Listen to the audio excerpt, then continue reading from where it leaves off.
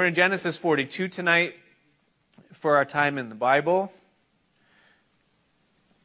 And let's again just ask God to anoint His Word. So, Father, we just thank you, Lord, for the truth of the Scripture. And we thank you, Lord, for the way you make yourself known and the way you make it known that you're aware of where we're at.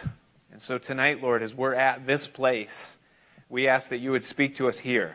We pray, Lord, that you would take up our personal set of circumstances, whatever they might be, that you'd help us to see them clearly through the lens of your word and of your truth, and that through it, Lord, you'd give us hope, you'd give us direction, you'd give us inspiration, that you'd give us wisdom, Lord, and above all, that you'd give us joy in the midst of it, no matter how difficult it might be, Lord. So we pray that you would open our eyes, that we might see you tonight, Lord. So be in this place. Fill us with your Spirit. We thank you for this. In Jesus' name we ask, amen. I noticed that tonight there are some new faces, probably because you're back for Awana or you were away for the summer.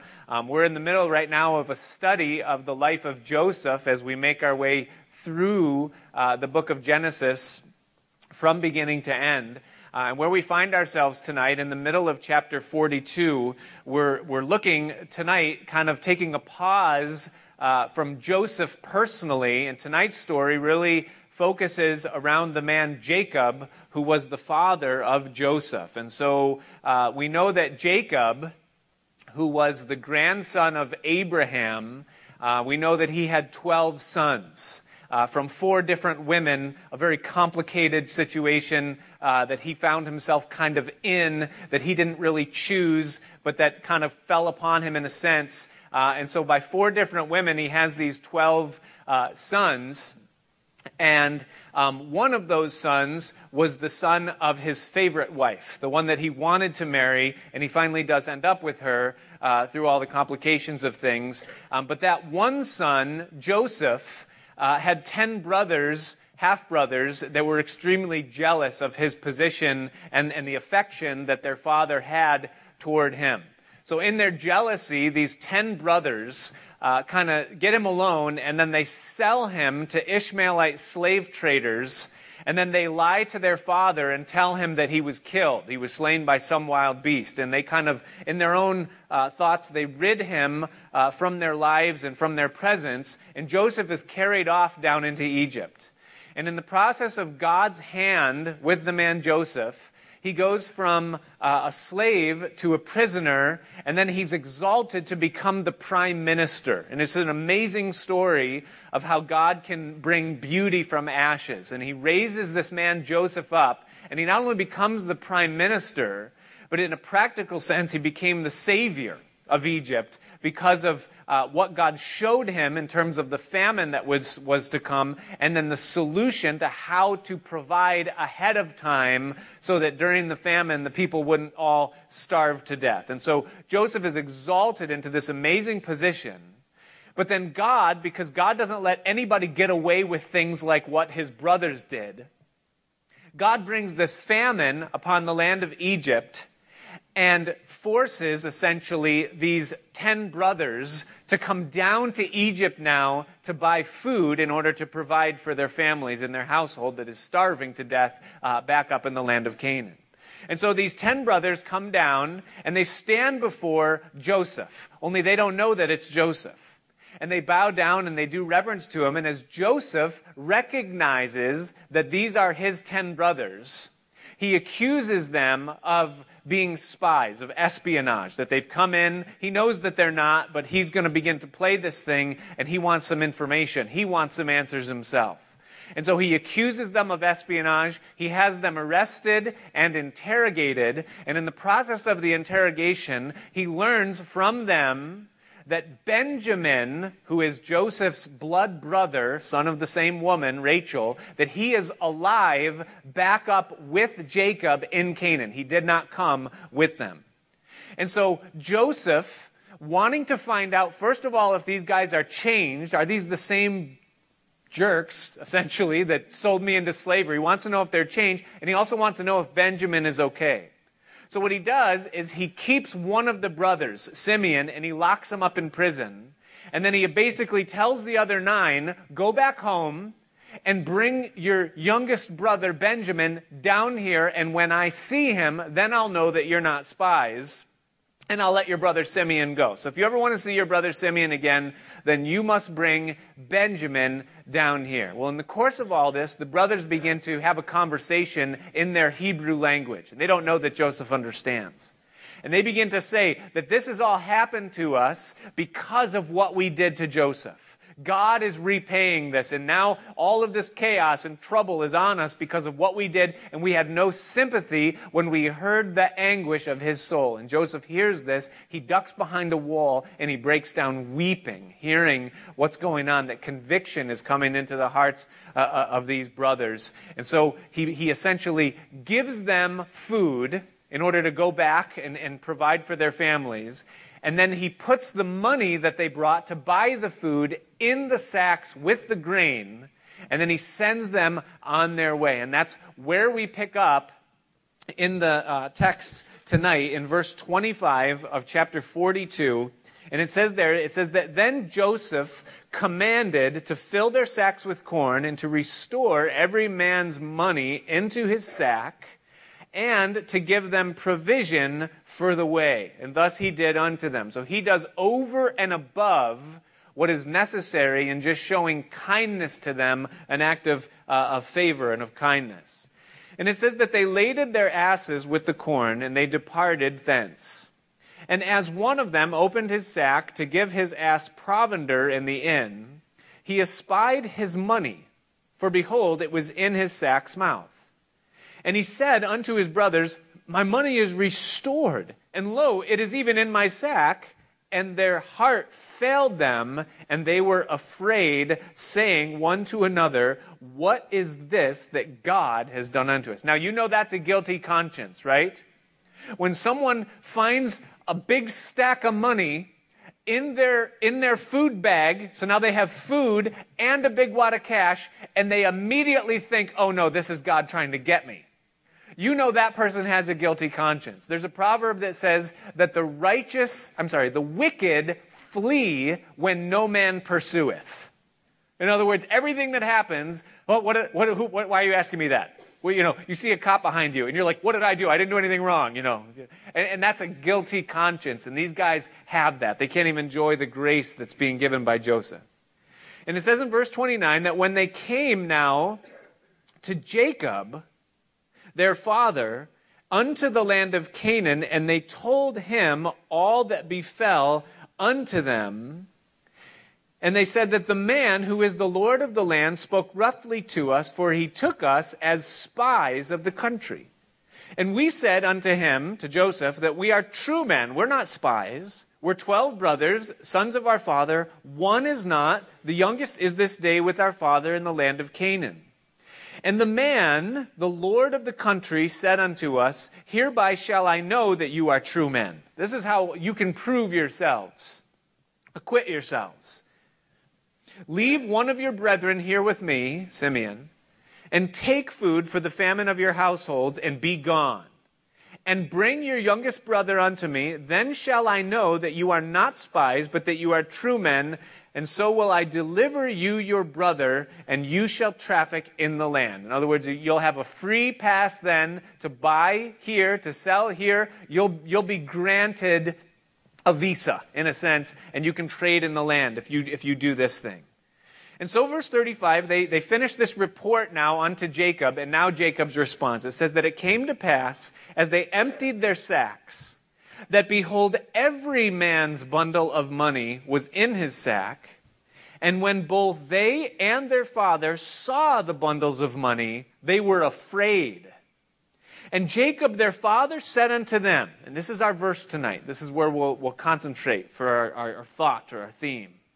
He says, Me you have bereaved of my children.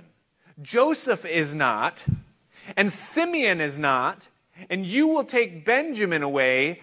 All these things are against me. So Jacob now has this moment of frustration that comes upon him as he realizes all the things that have happened to him in his history, everything leading up to this point. And now being confronted with this set of circumstances that are before him, he is overwhelmed with frustration and grief and doubt, and he makes a declaration, an interpretation of all the things that are going on, and it comes out of his mouth in the words that all these things are against me. It's all supernaturally bad. The circumstances have gone beyond redeemable. There's nothing good that could come out of the situation. No matter how events turn around, everything is altogether against me. He is saying essentially, what he's feeling inside is that at no point can any good come from the situation that I'm in. He is coming to the realization that there is no return on my investment, ROI, for those of you investors. There is no return on my investment that can make it worth it to have paid the price that I have paid to be where I am at this point. Another way he might be thinking it is that the investment of my life in giving it to God has now gone so bad that it's at crisis mode.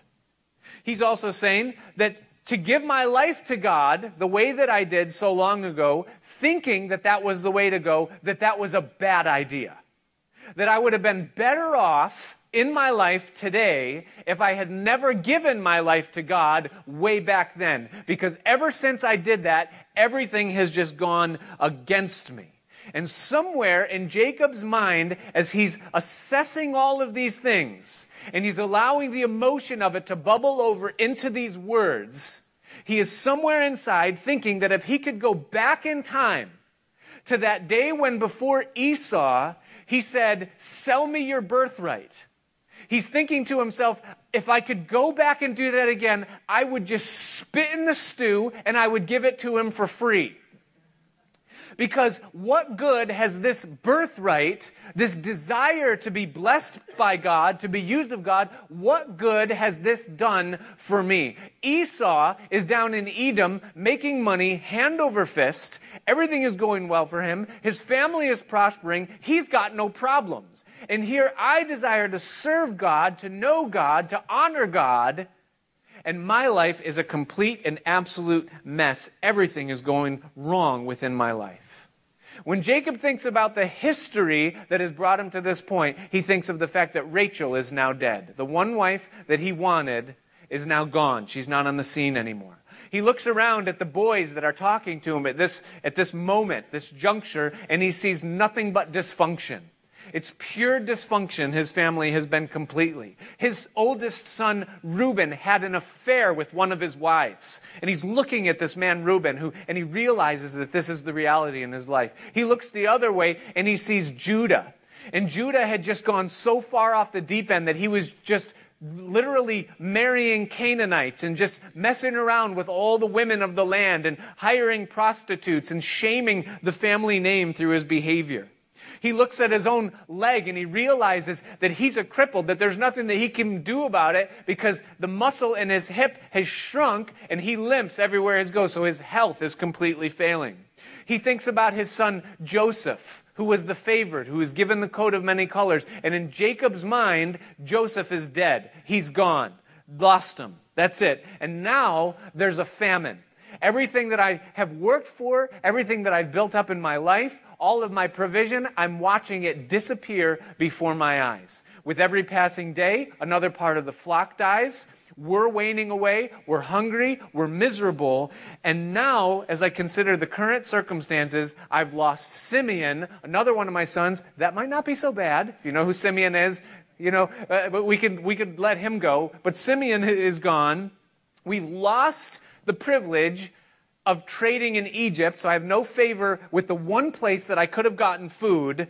And now they want Benjamin, the only thing in this world that's of any value to me at all. They want him as collateral to get the one son I don't want back.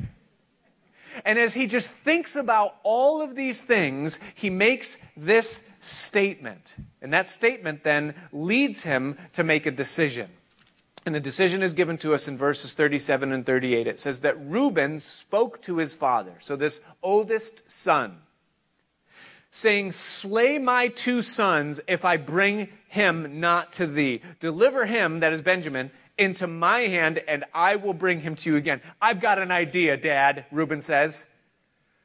Give me Benjamin to bring down there, and if I don't bring Simeon and Benjamin home, you can kill 2 of your grandkids.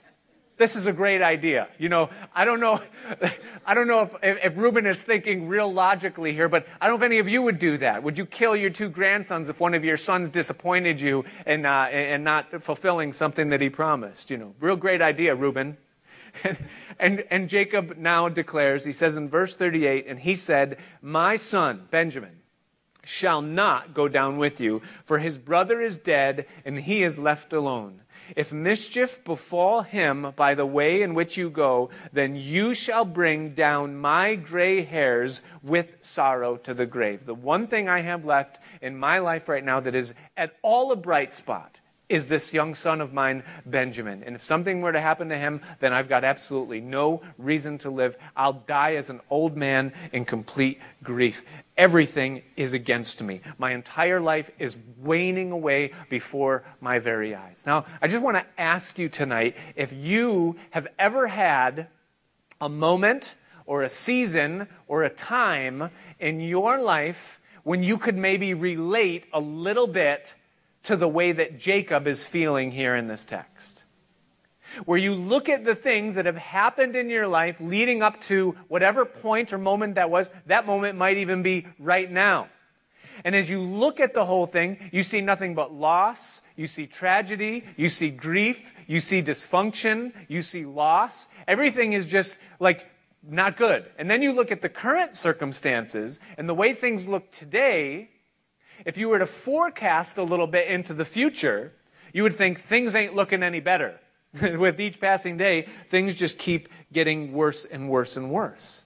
And you think to yourself, I want to serve God. I've given my life to Him. No, I'm not perfect. But where I can, I repent. I've sought His leading in my life. Yes, I've made mistakes. But I want to serve the Lord. And yet when I think about all these things, it's just chaos. My past leading up to this point, a mess. My marriage, the person that I'm married to a partner, and this marriage has never been right. That's what Jacob is feeling in his situation as he looks at 3 women. He's like, how did I get these women? Where did they come from? I didn't ask for any of them, and here they are. He looks at his family, dysfunction, conflict, rebellion, mutiny. Maybe you can think the same thing. I look at my family. In society, Jacob's reputation ruined because of what his sons did up in Shechem. Not his fault, but now everybody hates Jacob because of what his family did. Physically, you find yourself walking with a limp. You're debilitated beyond your years. In your industry or your business or for your providence, you see that you're just losing and losing and losing. And sometimes even in the cynicalness of it all, you think, well, why don't I just burn it and we can accomplish this a whole lot faster, And then every time the phone rings, instead of, hopeful curiosity, you find yourself having a panic attack. Who is it? What happened? Every time you go to the mailbox, you hold your breath before you look at, what is this? Is there a subpoena? Is there a bill? What do they want from me? And life has just become this thing where there's a problem everywhere you look. The past, the present, and the future. And sometimes we go through seasons like that, even as the people of God. And it's just a reality. We go through seasons like this. We actually have a name for it. You know what we call it? Adulthood. It's part of adulthood, is that we go through times where everything just looks really bad and we feel like everything is against us. Now, I submit to you that none of us here tonight have it as bad as Jacob did at this point. And we can be tempted to come down hard on him for making this statement because we know the end of the story, But does anybody here have it as bad as he did at this point right now? Really? Really? This message is for you.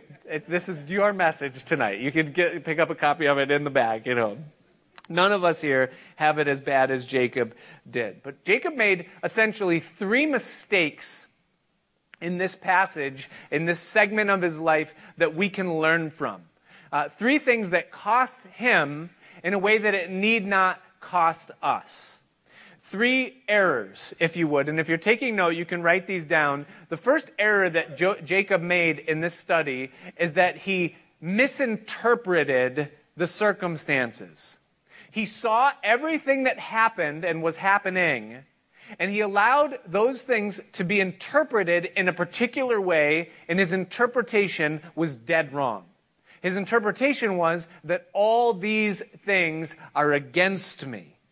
And essentially what he was saying by saying that is he was saying that God doesn't care, God doesn't know, God doesn't see, God doesn't like me.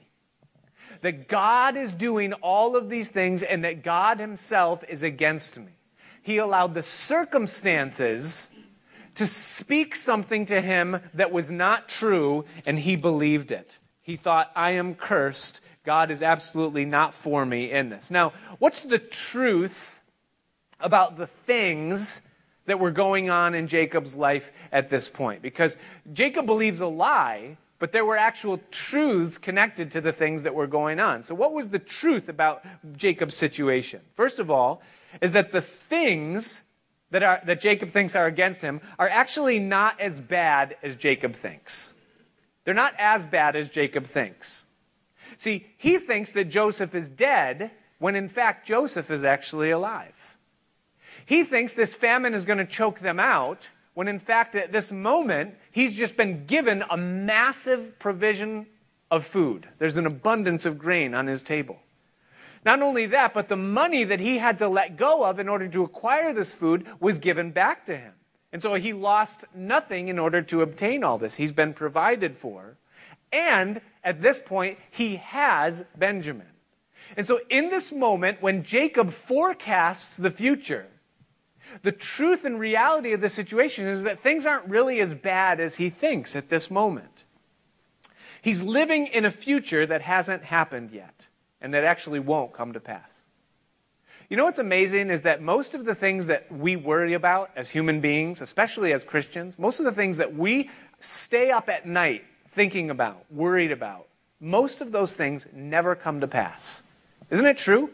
I mean, think about the things that have, in your past, really, really burdened and laid on you, like problems, issues that weren't going to happen. Most of the time, those things just don't happen. And what can happen is, when we allow our fear of the future to govern us, we become blind to the present reality. And it's always true at any given moment that things aren't as bad as we think when our heart and our mindset is that all these things are against me.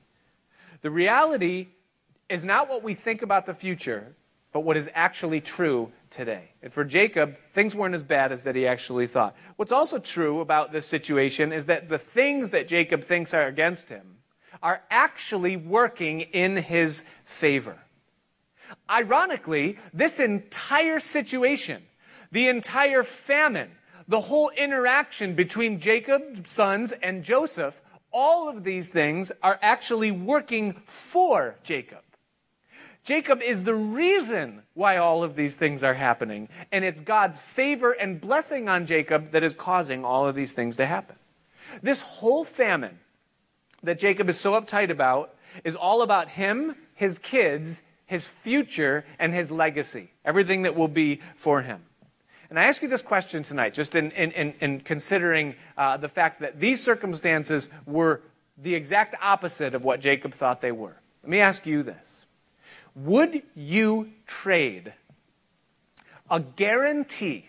In other words, you get a guarantee from God. He comes and he personally guarantees you that your life and all the things that happen in your life are unto your future security, the blessing of your posterity, that is your offspring, your kids and their future, that they're happening for your prosperity and provision, and ultimately for your legacy, that is the mark that you leave on this world when you say goodbye. That all of those things are a part of the circumstances that you're going through right now, and I guarantee you that it's all working together for your good. Now, if you had that guarantee, would you trade that today, give it away, in order to have immediate relief of the difficulty of your present circumstances? In other words, whatever it is. You're having a problem in your marriage? Right now, you give away that guarantee that it's working together for your good, and right now, tonight, you go home and your marriage just is healed. You have this blissful marriage. Would you make that trade? You don't know for sure if it's going to work out well with your kids, or if you're ever going to discover your purpose for your life. You don't have that anymore, but you have the thing you wanted, the job that you wanted, or the provision that you were waiting upon, or whatever it is that you were seeking, worried about. Would you trade the guarantee of God for immediate relief in your circumstances? Here's the reality. Romans chapter 8, verse 28 gives a broad promise to every single one of us. It says that we know that God is working all things together for good to those that love him and that are called according to his purpose. Now that is absolutely true of Jacob's situation right now, but to him it looks way worse. The truth of the matter is that the things that he thinks are against him are actually working in his favor. It's also true that the things that are against him in his mind are happening purposefully to get him into the center of God's plan for him and his future. We've talked about Jeremiah 29:11, that promise God gives, where he says that he knows the thoughts that he has towards you, thoughts of peace and not for evil, to bring you to an expected end. God has an expected end for Jacob, something that he prophesied way long ago, that his people would end up down in Egypt. And this famine and these circumstances are all about setting him up in the place where he will be ultimately provided for. Now, we have expectations. We have desires. We have things that we want to see happen in our own lives. But ultimately, it's God who holds the script of what ultimately happens to us. And this tragedy that Jacob thinks is happening is actually the purpose of God to get him where he needs to be. And then finally, it's also true that the things Jacob thinks are against him are not, in fact, that God is against him or that God doesn't love him or doesn't care or doesn't see. But the truth of the matter is that God loves Jacob. Twice, in fact, in the Bible, it says specifically, once in Hosea and once in Romans, that God singles Jacob out and he says, "Jacob have I loved." God doesn't do that with every Bible character. Now, we know that God is love, and we know that God loves his people. That's a principle, and it's true, and it's universal. God loves his people. But twice in the Bible, he makes it known that he loves Jacob. So when Jacob thinks that he's cursed, the reality is that he is loved, and that God is in the process through all of these things of bringing Jacob answers and revealing God's purpose for his life. He's also resolving family issues with his son underneath the surface. God is doing a whole bunch of things that Jacob has no idea what it is. In fact, God is actually saving Jacob through this famine in this set of circumstances. Think about it. Because if these guys don't go down to Egypt, what happens to Jacob? He dies. Everybody dies. So God is actually saving Jacob through the circumstances that he's facing. All that to say is that Jacob looks at all of this and he gives a completely wrong interpretation of the situation that he's in. Now, for you and I, we have a tendency, I know I do, to do the same thing. When things aren't going the way that I think or the way that I like, I think, God, where are you? What are you doing? Why do you hate me? What did I do wrong? Why are you cursing me? Why are you trying to kill me? Like, where does this end? So what's the solution when things are caving in around us and we feel like everything's against us? The answer is very simple. Not simplistic. Very simple, though, is that we're called to have faith. Faith in what? Faith in a God who does not change, who gives his promise to us, and that has never failed in keeping those promises. He says that he's for you and not against you. He says he's going to bring you to an expected end. He says that he that started a good work in you, that he's going to carry it unto completion until the day of Jesus Christ. He says that you and I are more than conquerors through him that loved us. He tells us that he's working all things together for the good, and he tells us that he's with us always, even to the end of the age.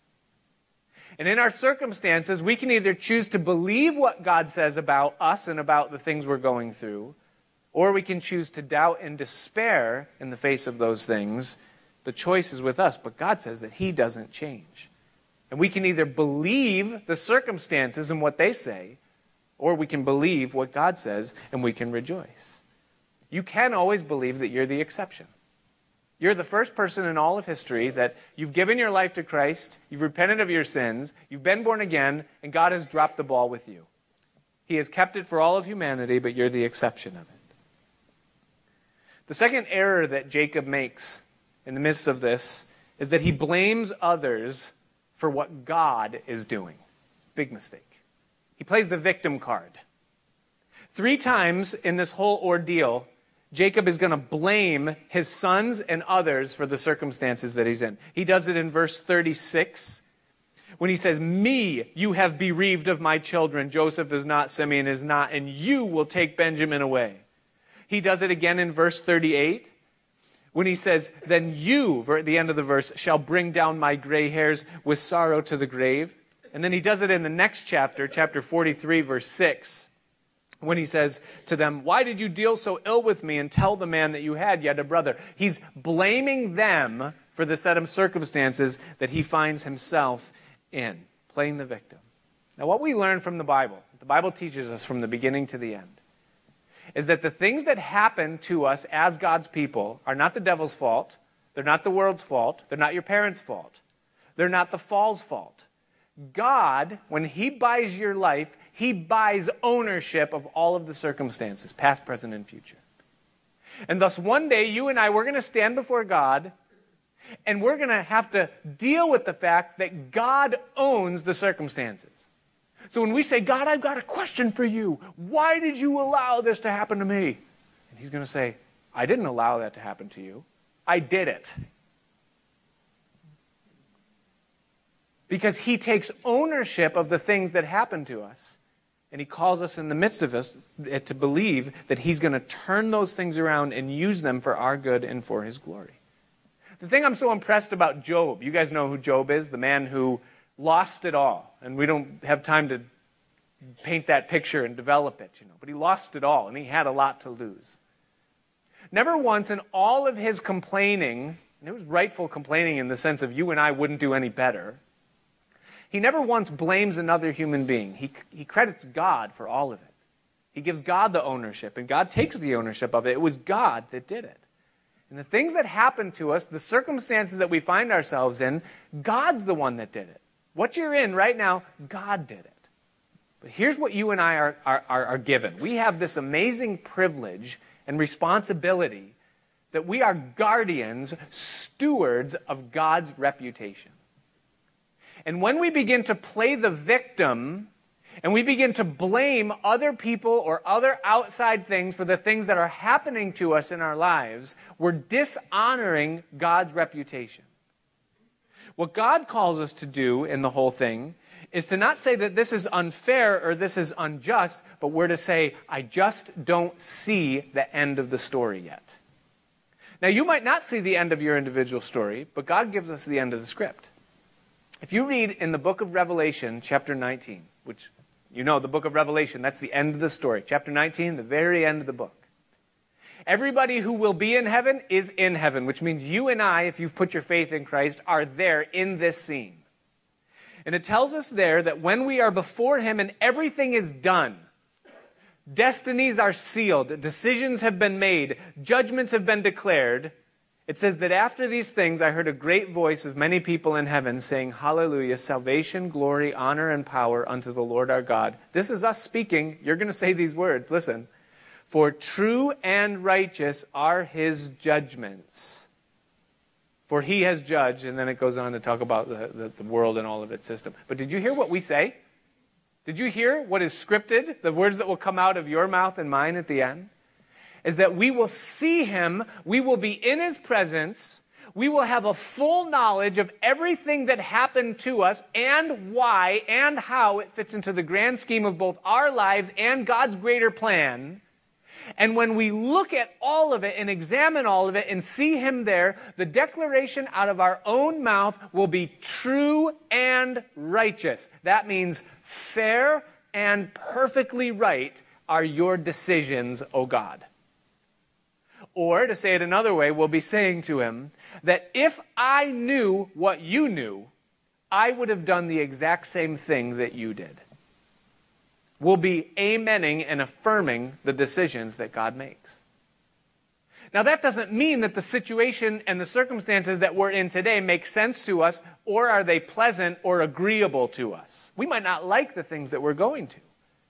But we're not called to make assessments and decisions and assign blame based upon where we find ourselves today.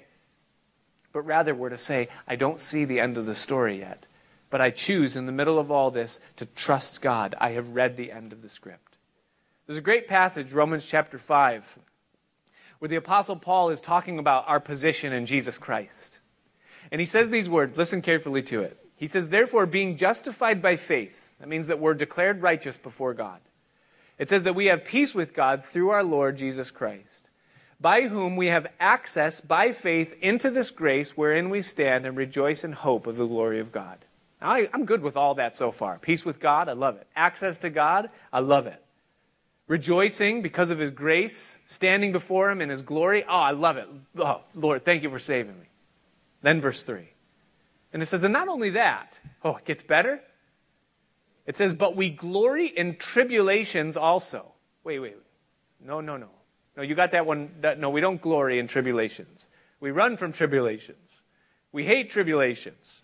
No, we glory in tribulations. Why? Knowing that tribulation works patience.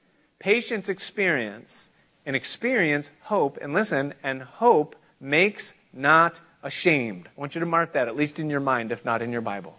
That hope makes not ashamed, because the love of God is shed abroad in our hearts by the Holy Ghost, which is given unto us. Now follow the progression of Paul's thoughts here and how he applies them to our trials and our troubles. He says that tribulation can and should, for the believer, result in joy. We should rejoice. Why?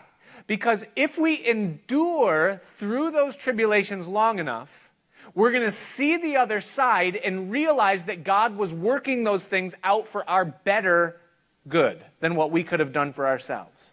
And in that, it's going to give us experience that we can tap into next time we go through a trial. Oh, I went through a trial before and I was tempted to doubt God.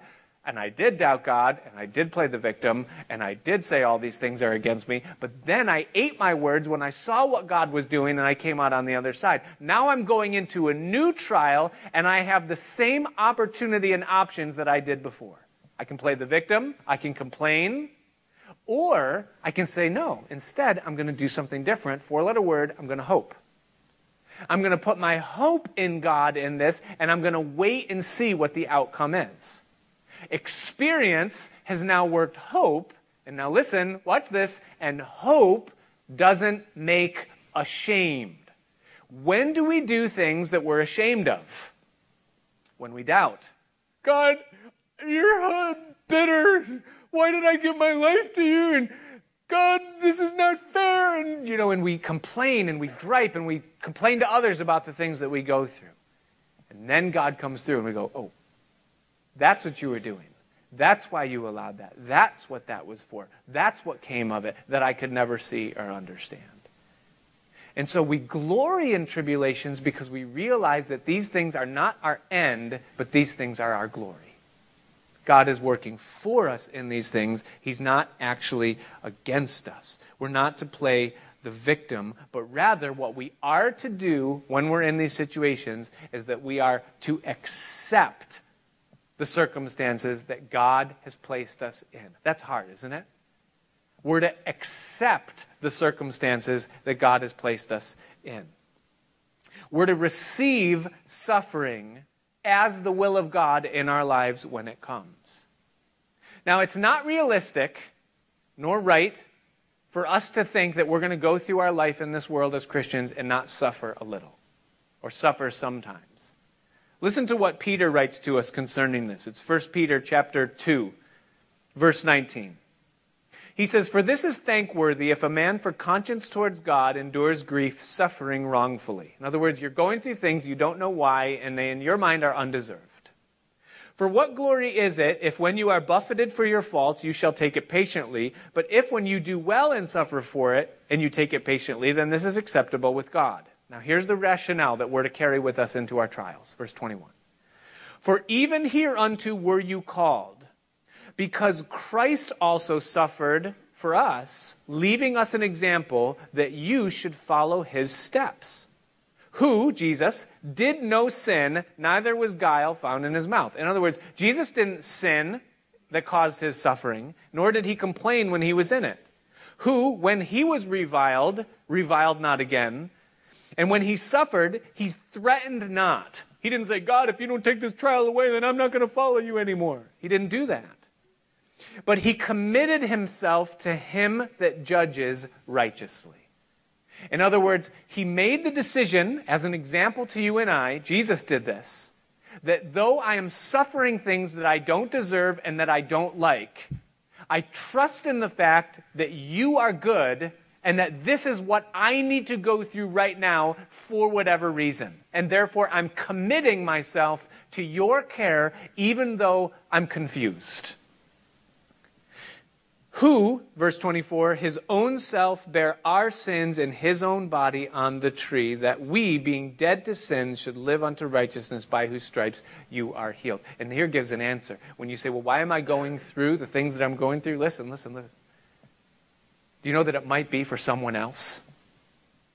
That's the example that Jesus gives to us. He suffered, and he embraced that suffering, but the suffering wasn't for him. He was doing it because it was necessary for someone else. And he's saying that we have been given this example. And therefore, the solution in our moments of difficulty is that we are to not play the victim, but rather we're to accept what it is that God has placed us in this time of our life for his reason. The third and final error that Jacob makes in this whole thing is that Jacob tries, once he becomes fed up, he tries to now control the situation that he's in. He tries to grab the reins out of God's hand as he realizes, you know what, following God is just going from bad to worse, so give me the steering wheel for a little while, because I certainly can do better in this situation than God can do. Notice what he does. Notice in chapter 43, verse 1. It says that the famine was sore in the land. And it came to pass, when they had eaten up the corn which they had brought out of Egypt, that their father said unto them, go again and buy us a little food. Now, I wonder how long did it take for them to eat up the corn that was provided by Joseph, and that they brought back. I have a family of 7. They had a family of about 12, plus the 4 wives, plus the servants. I think it was the same day.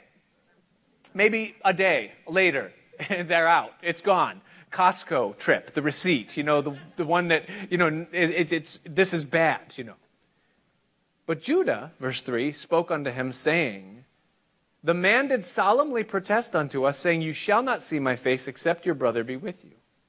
If you will send our brother with us, then we will go and buy you food. But if you will not send him, then we will not go down. For the man said unto us, you shall not see my face, except your brother be with you. And Israel said, wherefore, or why have you dealt so ill with me as to tell the man whether you had yet a brother? Didn't you have the foresight to know this would be a disaster when you said that? Totally irrational. And they said, the man asked us straightly of our state, of our kindred, saying, is your father yet alive? Have you another brother? And we told him, according to the tenor of these words, could we certainly know that he would say, bring your brother down? And Judah said unto Israel his father, send the lad with me, and we will arise and go, that we may live and not die, both we and you and our little ones. For I will be surety or assurance for him. Of my hand shall you require him. If I bring him not unto thee and set him before you, then let me bear the blame forever. He doesn't say you can kill my kids, but he says you can lay upon me this great shame. I'll bear the reproach of it. Essentially, I'd yield any chance I might have of the birthright, which ultimately will go to him. He says, I yield it up in this whole thing. Jacob tries to control this situation. How? By trying to make it go his way. He says, I am not, under any circumstances, letting Benjamin out of my sight. He grabs a hold of something and he says, I'm not going to let go of this in this circumstance, in the situation that I'm in. in the whole thing. Now, think about Jacob here and the position that he's in, because Jacob has a legitimate responsibility. He has a responsibility to provide for his household. He's the man that everyone is looking on. That's a responsibility that God has laid into his hand. He also has a responsibility to protect Benjamin and all of his family. That would be his place. He's the covering over his sons. So these things are his responsibility. But what he does now is when he has conflicting responsibilities, in other words, I can't do both of these things, he says, I'm going to control how this all goes down. So come what may, hell or high water, Benjamin is not going down to Egypt. And what Jacob does here, he makes a mistake that you and I have a tendency to make, is that he crosses the line from responsibility to control. Now, we have all been given by God responsibilities. They differ according to our calling, our place of life, our gender, whatever, situation that we're in. But there are responsibilities, the gifts and talents, the money that we have, the jobs that we have, the families that we oversee, the marriages that we have to maintain. We have responsibilities and things that are expected of us in the middle of all that. And that's a responsibility that's come from God. But what we don't have is we don't have control over all of those things. Because there are variables that affect all of those responsibilities that are outside of our hands. Things like a famine. Things like my spouse has copped an attitude. Things like, you fill in the blanks. Other things happen that we don't have any control over. And what our temptation is that in the middle of a chaotic situation, we cross over from responsibility and we try to grab the reins of control in a situation and make things happen the way that we want to. And that's the error that Jacob is making in this situation, is that he's trying to control the whole thing in it. And I don't blame him. I'd probably want to do the same thing. But when we try to control, when God says release, everybody dies. And that's really the point. Because Jacob can't control this. It's outside. God holds the higher lever. It's given to us right there in verse 1. It says that the famine was sore in the land. It's not going away. Jacob says, we'll ride this thing out. God says, oh, no, you're not. I'm in control. You're not in control. So what's the solution? When we're tempted to control, what's the solution for Jacob who's tempted to control? The answer to it is surrender. Surrender. Now listen, as long as you and I try to control a situation, God withdraws his hand. Because two people don't drive the same car. It's a principle we've talked about quite a bit. And if you and I insist on having our way in a given thing, God will allow us to have our way in the given thing. Only what we lose is time. We gain nothing. So Jacob watches the resources dwindle. The famine doesn't end, things don't change, but he has dug in his heels. He said, no, Benjamin is not going there. Well, God wants Benjamin to go there. You say, how does this relate to you and I? This whole concept and idea of responsibility and control and chaos and complicated problems? Listen, you're in a situation, you may find yourself in a marriage. You might be married to an abusive spouse. You have an abusive husband. And in that situation, you have the responsibility of providing for your kids because you're one of their parents. At the same time, you also have the responsibility of protecting your kids and looking out after your own protection when you're in that situation. And because you have a responsibility to provide, and your provision comes from an abusive spouse, to leave is to neglect your responsibility of providing for your kids in a safe way. And so you feel like, I can't do that. But if you leave, or if you don't leave the situation, now you're compromising your role of protector because you're subjecting your kids and yourself to someone who is abusive and you're in an abusive situation. So to stay, now you're compromising your responsibility to protect. So now you've got a problem.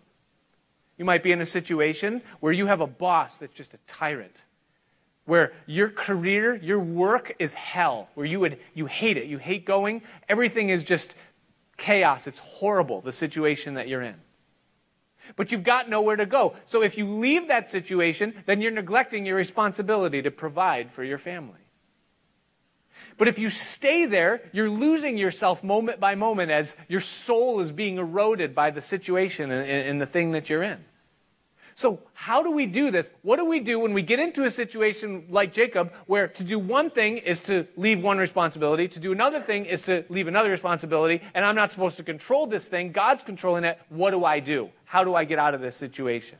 Here's the answer. Here's what we're to do.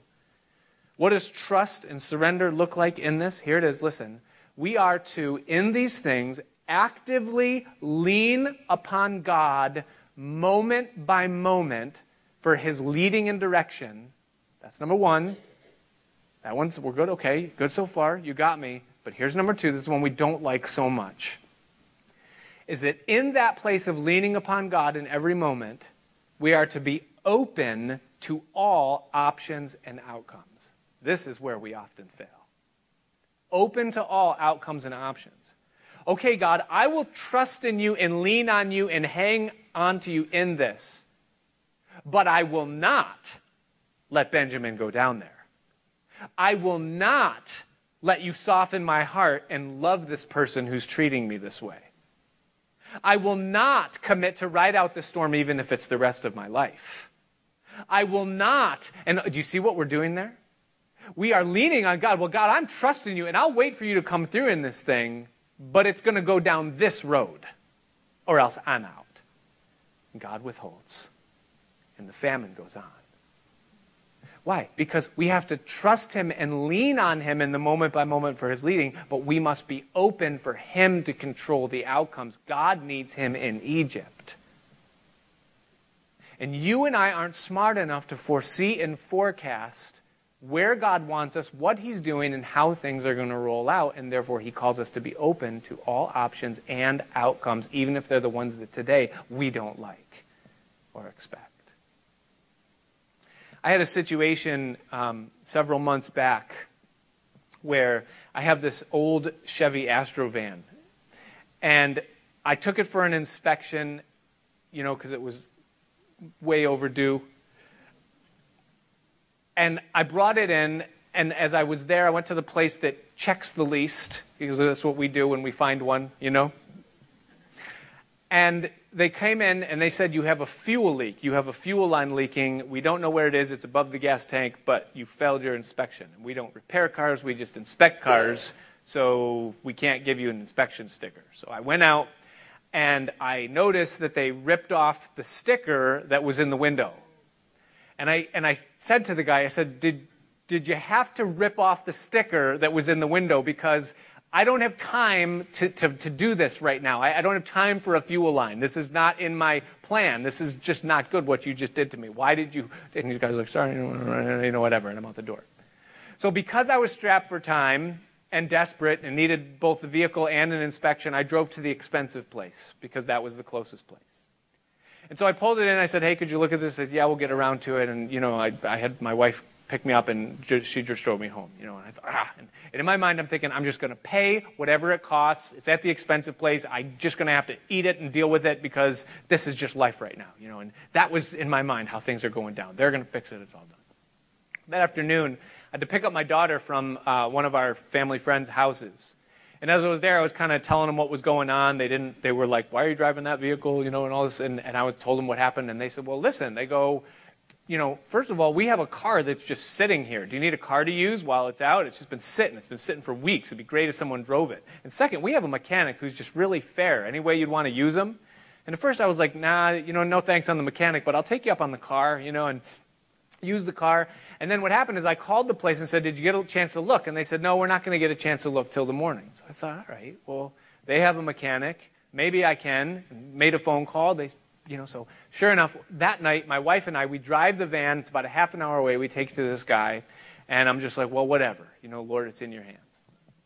So that was on a Monday. Tuesday goes by. Wednesday goes by. I hear nothing from the mechanic. So I call and say, hey, by the way, any chance you had a chance to look at it? And they go, oh, he's got it up on the lift now. It's a real mess under there. We'll let you know. I thought, oh, goodness. Real mess under there. That doesn't sound good. So then Thursday go by, nothing. Friday, nothing goes by. Finally, Friday evening, I get a phone call. The guy goes, oh, man, you wouldn't believe what I've had to do to get to this thing. This is a mess. The thing's rotted out like crazy. I've had to make this and fabricate this, and they don't make this part. And and I'm going, oh, my goodness, this is insane, So he's like, I'm hoping to have it done by tomorrow morning. And so Saturday morning comes and goes, no phone call, go through the day. Saturday night comes, I hear nothing from the guy, and so I'm adding up hours in my mind. I'm going, he had it on the lift on Wednesday. He's digging into all these things. I'm going, this is going to cost me over $1,000, if I'm lucky, to get this thing back on track.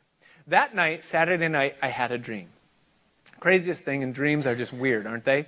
But in the midst of the dream, I finally go to pick up my van, and as I'm there, I open up the bill in the office of the place, and the bill says $379. This is in my dream. And I went, ha! And then I woke up because it was so unrealistic.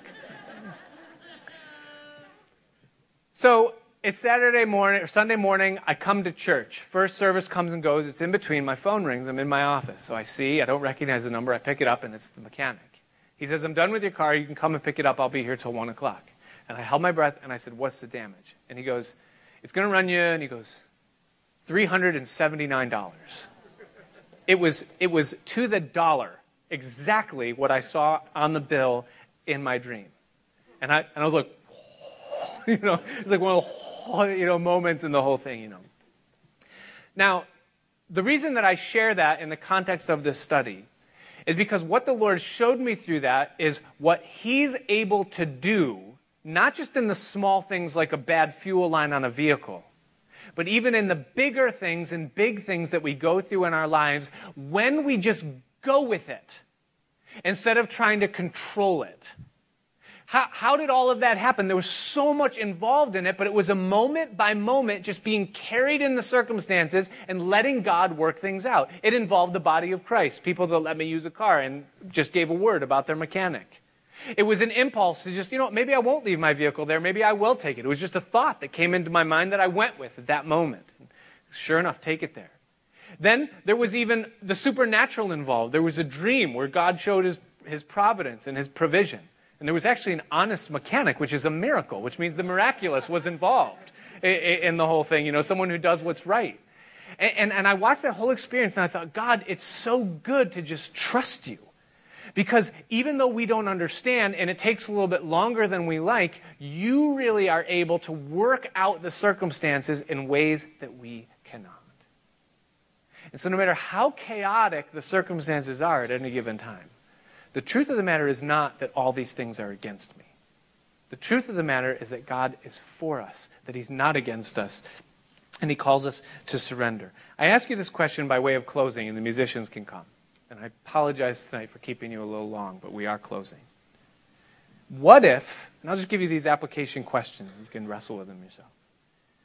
What if God does not meet our expectations because He's wanting to exceed them? Doesn't the Bible say that He does exceeding abundantly above all that we could ask or even think? The Bible says that, doesn't it? If God did things according to your expectations and mine, then what room would He ever have to exceed those expectations? See, Jacob would never pray, God, my perfect life right now would be living in the lap of luxury with my son Joseph back at my side. All the family reconciled and things right the way they should be. Live out my golden years with my grandkids on my knee. He would never have prayed that prayer because he didn't think it was possible. In his mind, Joseph was already dead. It happens all throughout the Bible. See, God doesn't meet our expectations because He exceeds our expectations. It's His way. It's what He wants to do. And so I ask you tonight, wherever you're at, whatever you're going through, or wherever you've been, can you surrender before you see the outcome? Can you believe that maybe your life just isn't about you? And that no matter how dire or dark things might seem, He is working it together for your good in the scope of His bigger picture of things? Every Christian life is a photo mosaic. You guys know what a photo mosaic is? You ever seen those pictures where you see like a picture, but that picture is made up of like millions of tiny pictures? And somehow the colors are just arranged in a certain way that if you zoom out far enough, you see a bigger picture. That's what every one of our lives is. God is concerned with the micro of your life, and He's working everything for your good. But at the same time, God is placing that life, your life, into this great mosaic that makes a much bigger picture of His greater purpose. And what He calls you and I to do is to trust Him, to wait patiently, to see His outcome, and rather than to complain or to cry out, to simply say, I don't see the full picture yet, and to trust Him in it and for us. And so tonight, from Jacob, we learn a valuable lesson from this prince with God. He is working all things together for good, and He's working all things together for your good right now. He loves you. Father, we thank You tonight for Your word, and we just pray that You would write it upon our hearts. Oh Lord, we commit every part of our lives to You, and we ask You, Lord, to help us. Help us. Whether it's control issues, lack of surrender, lack of trust, despair, oh Lord, help us, teach us. And we pray that You would work in us, Lord, exceeding abundantly above what we could ask or think. What adjustments might need to be made in our thinking, or our walking, or our believing tonight, we ask that You would make those changes. And You'd help us to just let go. Let the peace of God be upon Your people tonight. The peace that passes understanding, that it would guard our hearts and our minds through Christ who loves us. That You would lift up Your countenance upon us, Lord. Give us peace. In Jesus' name, amen. Stand.